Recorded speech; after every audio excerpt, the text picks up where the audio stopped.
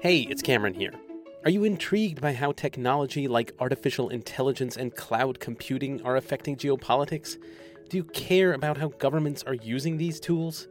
If so, then I'd recommend checking out Microsoft's Public Sector Future podcast. Head over to aka.ms/public sector future to find all the episodes, or just search for Public Sector Future wherever you get your podcasts.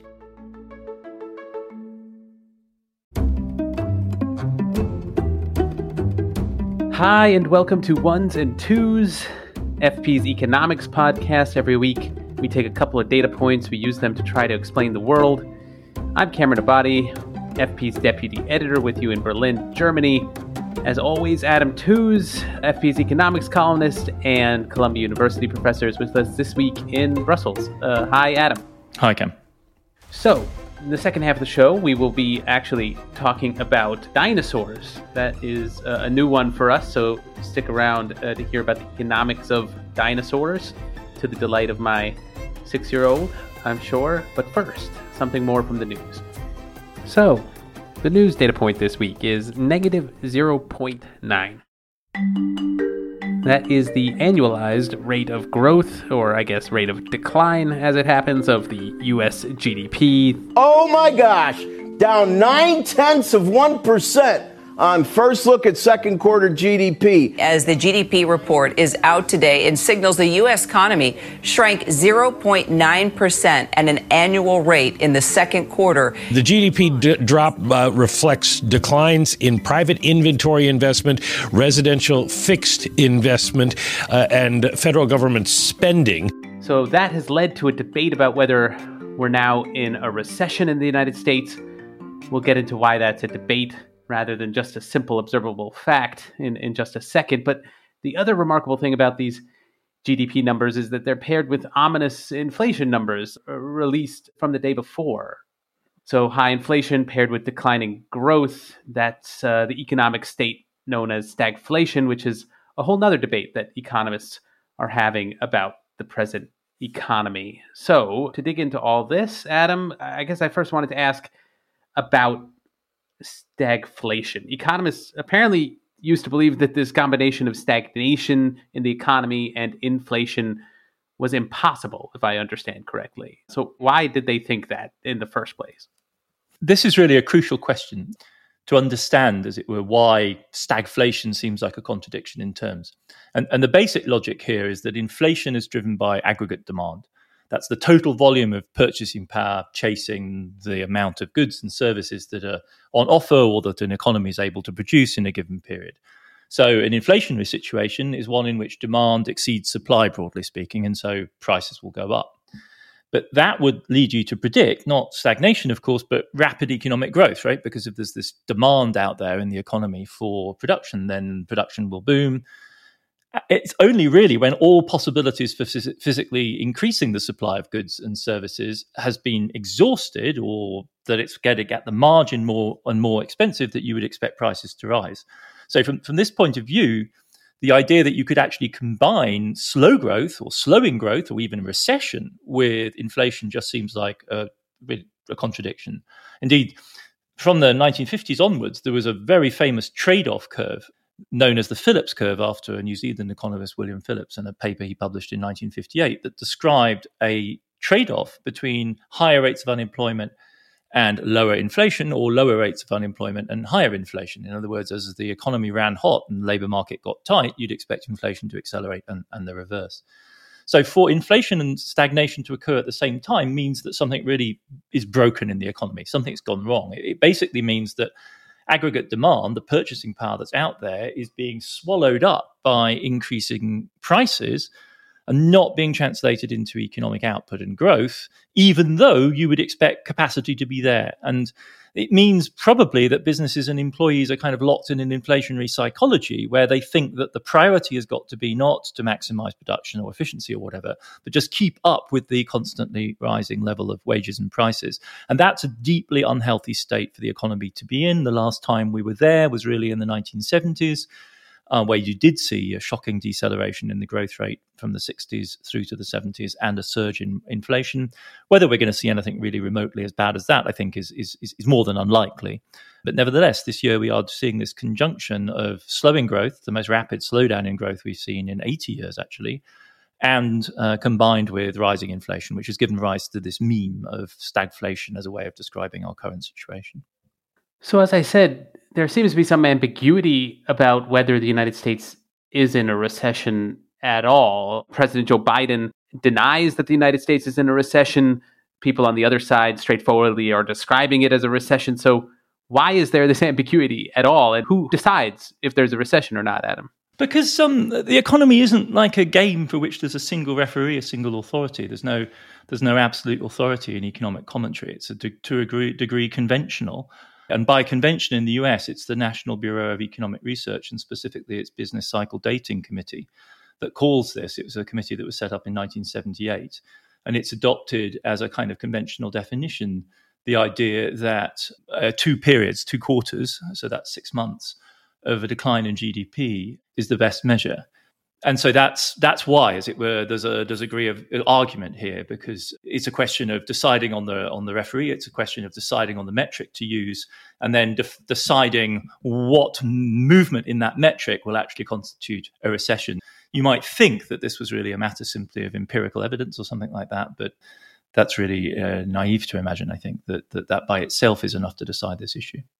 So they're looking for 2 straight quarters of economic contraction. I mean, how long has this been the definition of a bad economy exactly? I mean, are there alternative ways of deciding or of describing what a bad economy is? I mean, right now we're talking about the GDP growth rate, but are there sort of other more important indicators of an economy's health? The unemployment rate in the United States is, pretty low. Is that a sign that the economy is actually strong rather than in a bad state?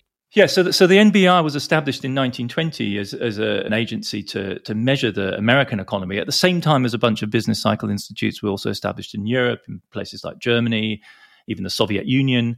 And the reason they focus on GDP is it's by far and away the most aggregative measure of economic activity. And labor would be a good measure, but it's only one market, it's the labor market.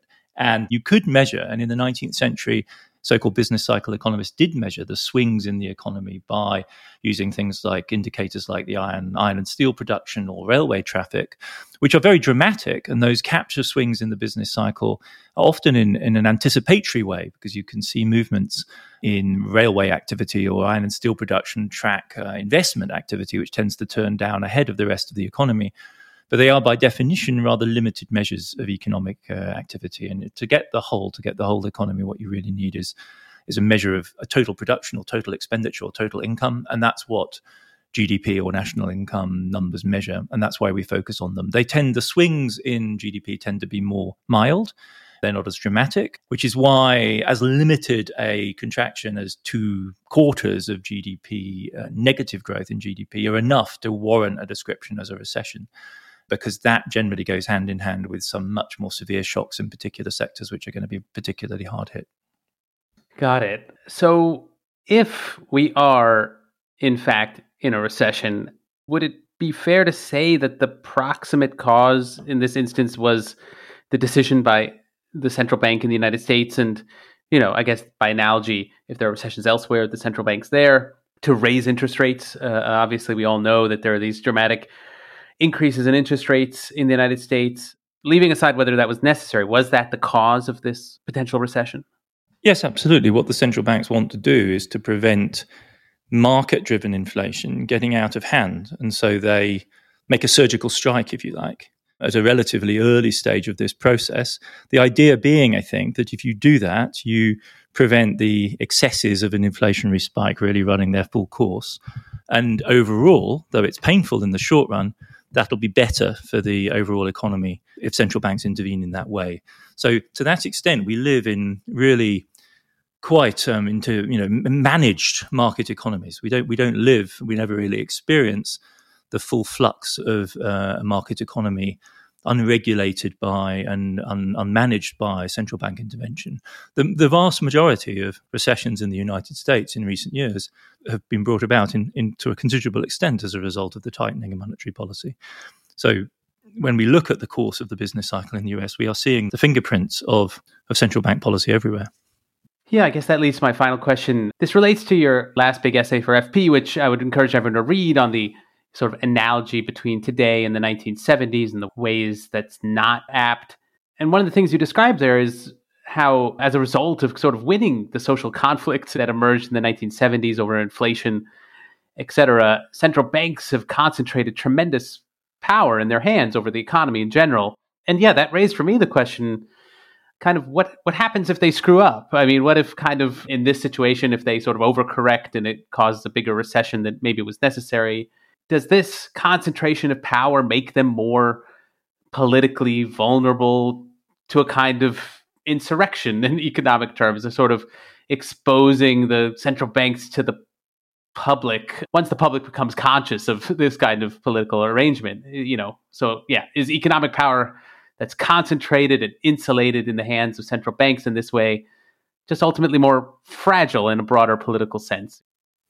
Yeah, I mean, I think this question of, what an insurrection would look like is the really cool one, because, in the 1970s, you could talk of large-scale organized labor as a potential countervailing force in modern societies. Certainly in Europe, this was true to a considerable extent. In the UK, governments were toppled by protesting and striking trade unionists.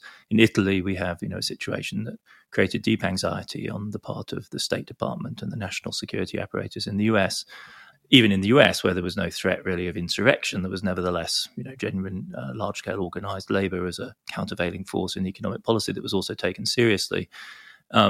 Those were all, however, forces which tended to push in an inflationary direction. I mean, if the Fed and other central banks were accused of, in your words, screwing up in the current moment, it's not for it's after all not for failing to enable the economy to run hot. That's exactly what they've done. And so what we would be facing with today is a reaction, an insurgency against inflation, a kind of deflationary insurgency, and that's de facto the politics of conservatism, and we see that kind of politics, of course, brought into play in the current moment in Germany in particular. In other parts of Europe, we're going to see, I think, particular pressure now brought to bear on the ECB to do something about inflation, but it's pretty difficult to really conceive of what a deflationary insurrection would look like as a kind of movement.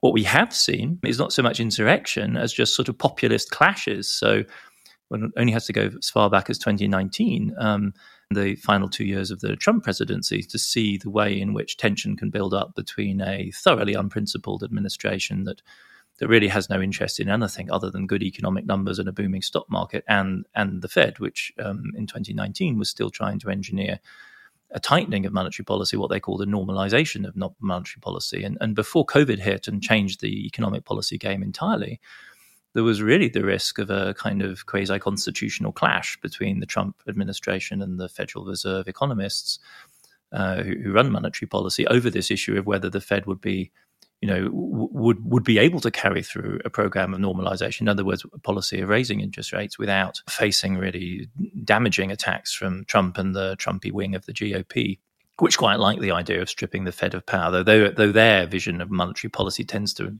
tend towards the gold standard, which, if anything, would be even more deflationary. Certainly in the current moment, with the Biden administration in charge, there's very little risk of that kind of scenario. The Biden people are far too mainstream to want to attack the Fed in any kind of way. So right now, given the particular risks and the particular accusations against the central banks, it's pretty hard to imagine a insurrectionary type challenge to any of the major central banks in the West. But certainly the politics of central banking remains very much alive and is indeed delicate and can be quite explosive. Just to clarify here, I mean, is it really not possible to imagine a kind of populist energy on monetary policy from the left, a movement to make monetary policy more political, to make it more explicitly progressive or leftist, to remove it from sort of technocratic insulation and just make it serve the people in a more progressive way? Is that not an imaginable sort of circumstance? You're kind of breaking my heart, Cam, because like until a year or two ago, that would be, of course, the politics that the folks like myself were really very directly involved in and pushing for. But I mean, the current conjuncture and for the foreseeable future really suggests that that's a vain hope in the current moment. Why? Because the inflationary pressure is so severe currently, and with inflation numbers up close to 10% both in Europe and the United States, the moment for an active expansionary monetary policy is just not right. There's very little, I think, viability in political terms for that kind of politics, which was certainly, I think, a horizon for a kind of optimistic vision of economic policy in the last couple of years, and indeed on a whole variety of issues. And progress has been made. The agenda of central banking is significantly widened. One of the reasons why the Fed was so slow to tighten is that it was, in fact, to a degree, prioritizing the labor market, which is part of its mandate. And in fact, it was prioritizing social justice considerations, in the sense that it was part of its dashboard for the US labor market was black male unemployment, which is the most sensitive indicator of how much slack there is in the American labor market.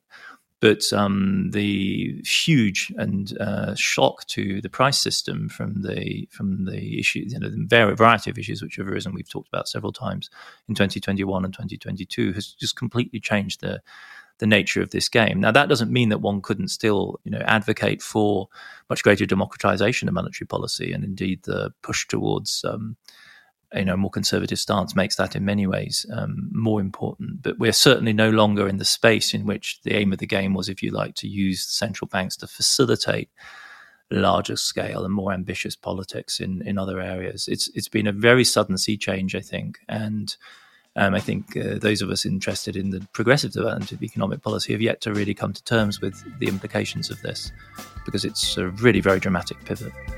Well, I did not mean to sort of stick my finger in your wound there, Adam, but we do need to leave it there for now, but we will be back in a second to talk about dinosaurs. So stick around.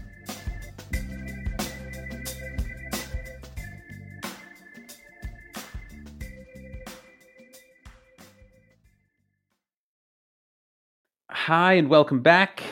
The next data point is 12.4 million. That is the number of dollars that a raptor, or at least the bones of a raptor dinosaur, sold for at an auction recently held by Christie's. The skeleton, named Hector, was excavated from Wolf Canyon near Edgar back in 2015. It stretches nearly 10 feet long. It is made from 126 fossilized bones that date back 115 million years. We did some listener questions a few weeks ago, and actually my 6-year-old son, he actually wanted to know the price of, I think he said, a Brachiosaurus. So it was serendipitous when we came across this data point. So Adam, I guess, first of all, is there really like a broader market here for dinosaur bones? I mean, who's buying these dinosaur bones, and sort of what range of prices are we talking about when we're talking about dinosaur fossils? So there is a market.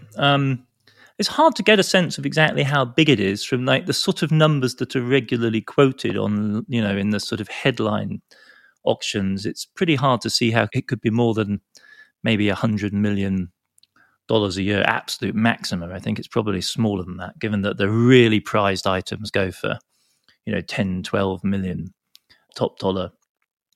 It's important to qualify that what's being sold here is not bones, but fossils, right? So things as old as this aren't the actual organic matter bones. It's the mineral deposits that form within the bones over millions of years that are then solidified essentially into shaped rock, right? That is what's being sold. And this is what we mean when we say surviving dinosaur bones, is what we actually mean is fossils. And the thing about this market is it's kind of weird. In principle, there's really a lot of fossils because we're talking about millions of years of deposits. I think the really difficult thing is to decide, how large the legal market for this stuff is and how big the illegal market is. Because in principle, in the US anyway, if you find dinosaurs on private property, then they're yours to keep and to buy and sell. It's different for federal land where, many of these fossils come from. Their ownership is much harder to establish, and there are some notoriously controversial cases. Another issue is international smuggling with some very significant finds coming out of Mongolia, and sourcing those, getting the provenance right, is also highly complicated. The people that buy do include museums, but most recently and most notoriously involves celebrity buyers. So both Leonardo DiCaprio and Nicolas Cage are well known to have, significant private collections. And it's those that really tend to grab the headlines and to disturb the scientific community, which is extremely concerned about these giant and significant relics of early life on Earth disappearing into private hands. Altogether, I think one shouldn't exaggerate the scale of this market. It's no gigantic piece of global capitalism. As far as Brachiosauruses are concerned, as far as I'm able to establish, these are giant beasts, right? These are not small things. And what I think you can buy is models. And those, like even a good big model of one of these Brachiosauruses goes for about $100,000. So God knows what a genuine, true life large one would go for. I've not actually been able to find any for sale, unfortunately. Yeah, well, that's still outside my son's price range. I think he'll have to save his allowance money for a while to get to that $100,000 even, I think. But I do want to burrow down a bit more on how this market has just changed how museums and research institutions gain access to dinosaur bones. I feel like before there was this big, celebrity market, these other institutions probably didn't have much competition. So are they sort of getting crowded out? Like, what is the story for them these days? I think there is a real risk of that. It's easy to exaggerate the appetite of museums for large dinosaur objects because they're very difficult to display. There are huge collections of dinosaurs not on display held in the vaults of the major museums all over the world. And for many of the more common dinosaur specimens, there are far more fossils out there in the world than there are museums that want to display them.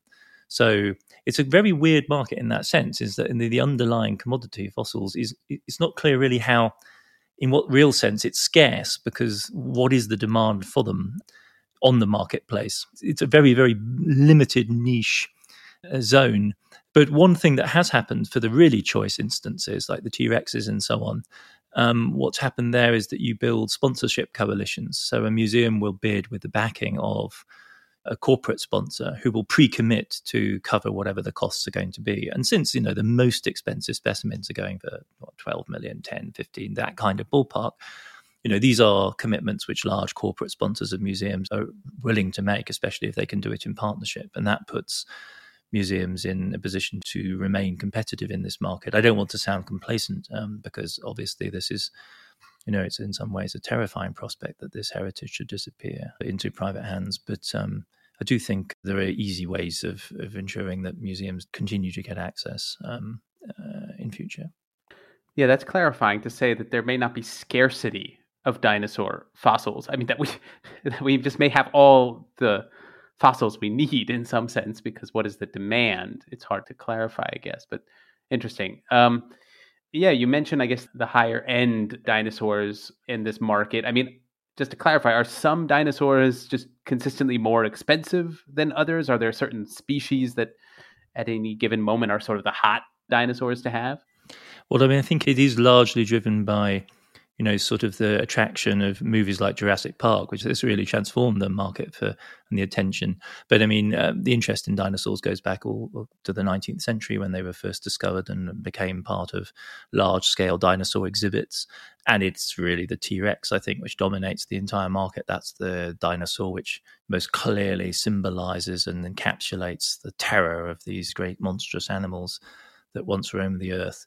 So they consistently command, the T-Rexes are the bones and the fossils which most consistently command the largest prices. So again, just to clarify here, in what sense are dinosaur fossils a public good at all? It just sort of raises the question, like, if we are investing in these dinosaur fossils in the space of museums and other research institutions, what is the return exactly? Why do we even know so much about dinosaurs at all? Is this just a kind of inefficient diversion of resources in some way? This is a really terrible question.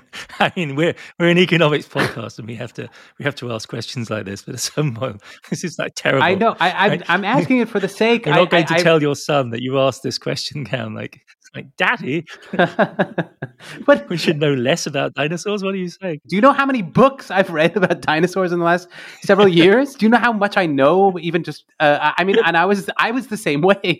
So like, why? I mean, this is an incredible amount of time I've even just spent talking about dinosaurs in recent years. So I don't know why. Just why is a fair question, right? No. There's an answer. There's answers. Like, I mean, because in a sense, right, the creation story, especially for Christian societies, is absolutely fundamental, right? And the refutation by way of the discovery of the fossil remains of truly ancient history, which clearly did not fit within the conventional timelines of biblical creationism in the course of the 19th century, was completely explosive. Along with the Darwinian theory of evolution, which made humans descendants of monkeys, the existence of dinosaurs was a really fundamental discovery of Victorian science. And that then made, the reason why they are public goods is because there's laws which say they are. So, the 1906 Antiquities Act in the United States established a typically Teddy Roosevelt kind of measure, established the fact that these sorts of remains found on public land were indeed public property and valuable public property and subject to very tight regulation as to what could be done with them. And they then become part of the collective systematic knowledge about the development of life on our planet and its vicissitudes, right? So again, another reason why the dinosaur stories for the modern world matter so much is not just that, as it were, they totally refute biblical creationism, but also because they then pose questions about how they became extinct. So thinking about dinosaurs is also a way of thinking about the end of the world as we know it, right? That's what makes them so fascinating, is that clearly these mighty animals once dominated our Earth, and then at some point they no longer do. And so the story of how that happens is itself highly significant.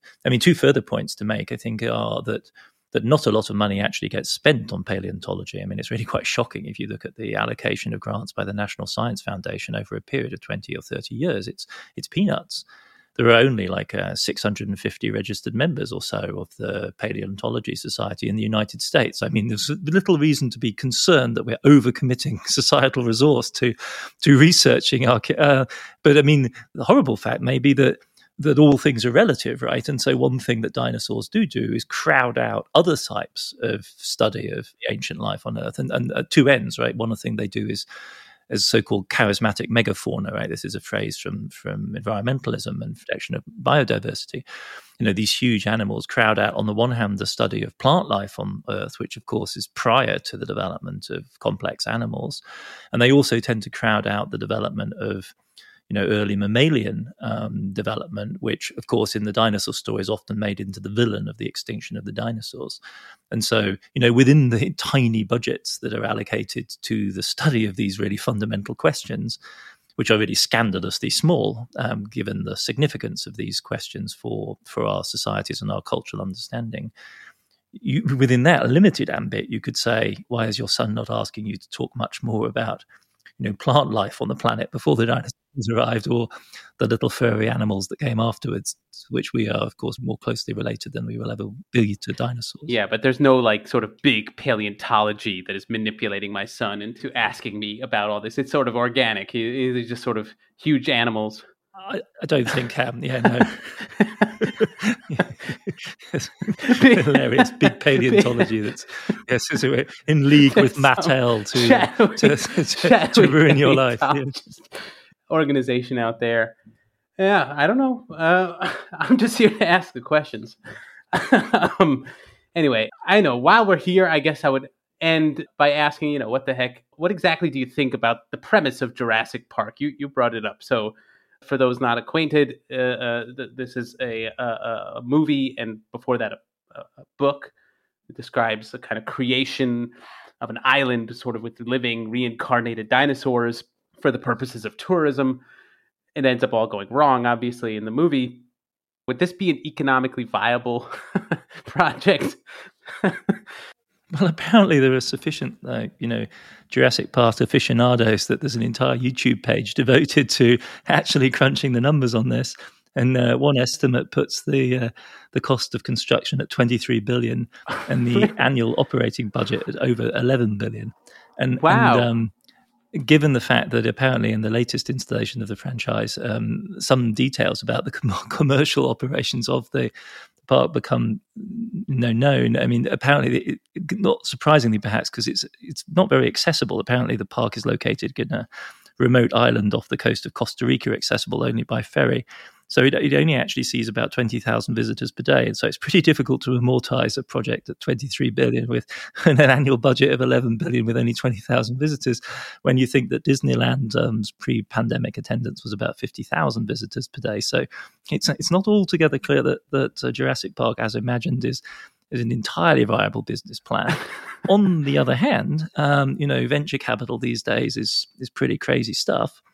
And $15 million was rapidly called together to fund the effort to recreate the woolly mammoth using CRISPR genome editing technology.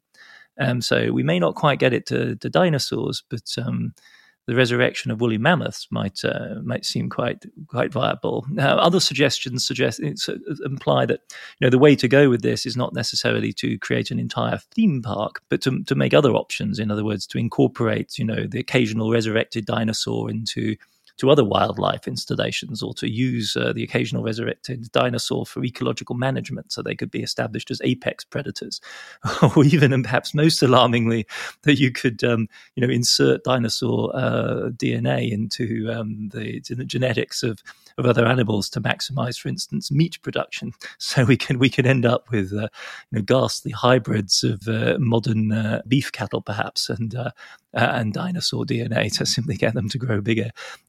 So all of those might be more viable business propositions than actually building a theme park. Got it. Okay. Yeah. I mean, I admit I was thinking about the insurance costs. I don't know who would sort of cover the insurance. I looked into that. Yeah, I looked into wild insurance proposals. Because, I mean, presumably you'd have to get everyone to sign waivers, and whether those would be legally ironclad is another issue. And given what happens in the Jurassic Park franchise, obviously you have to reckon with the escape. Yeah, just imagine the lawsuits we all laugh. After, yeah. But in insurance, insurance exists to take on these kind of risks, right? The entire business model is outside tail risks, and you insert those tail risks then into portfolios. And of course, you'll make outsized returns on them. And so for instance, Allianz has devised a policy for private space travel. So, these crazy millionaires who decide they want to take a ride into low Earth orbit or whatever, they can get personal insurance on that activity. So, frankly, if you build it, they will come. I think in the insurance industry, there's no question at all that you could construct a market for this. It would be, you'd have to have a few visitors eaten by the dinosaurs to establish what the precise risk profile was. But with a sufficient track record and be able to estimate the loss rate of visitors to the island, you could then begin to construct a contract to cover this. Okay, if I remember the quote from the first movie, I think it's "Life finds a way." I guess that's. You could say capitalism finds a way.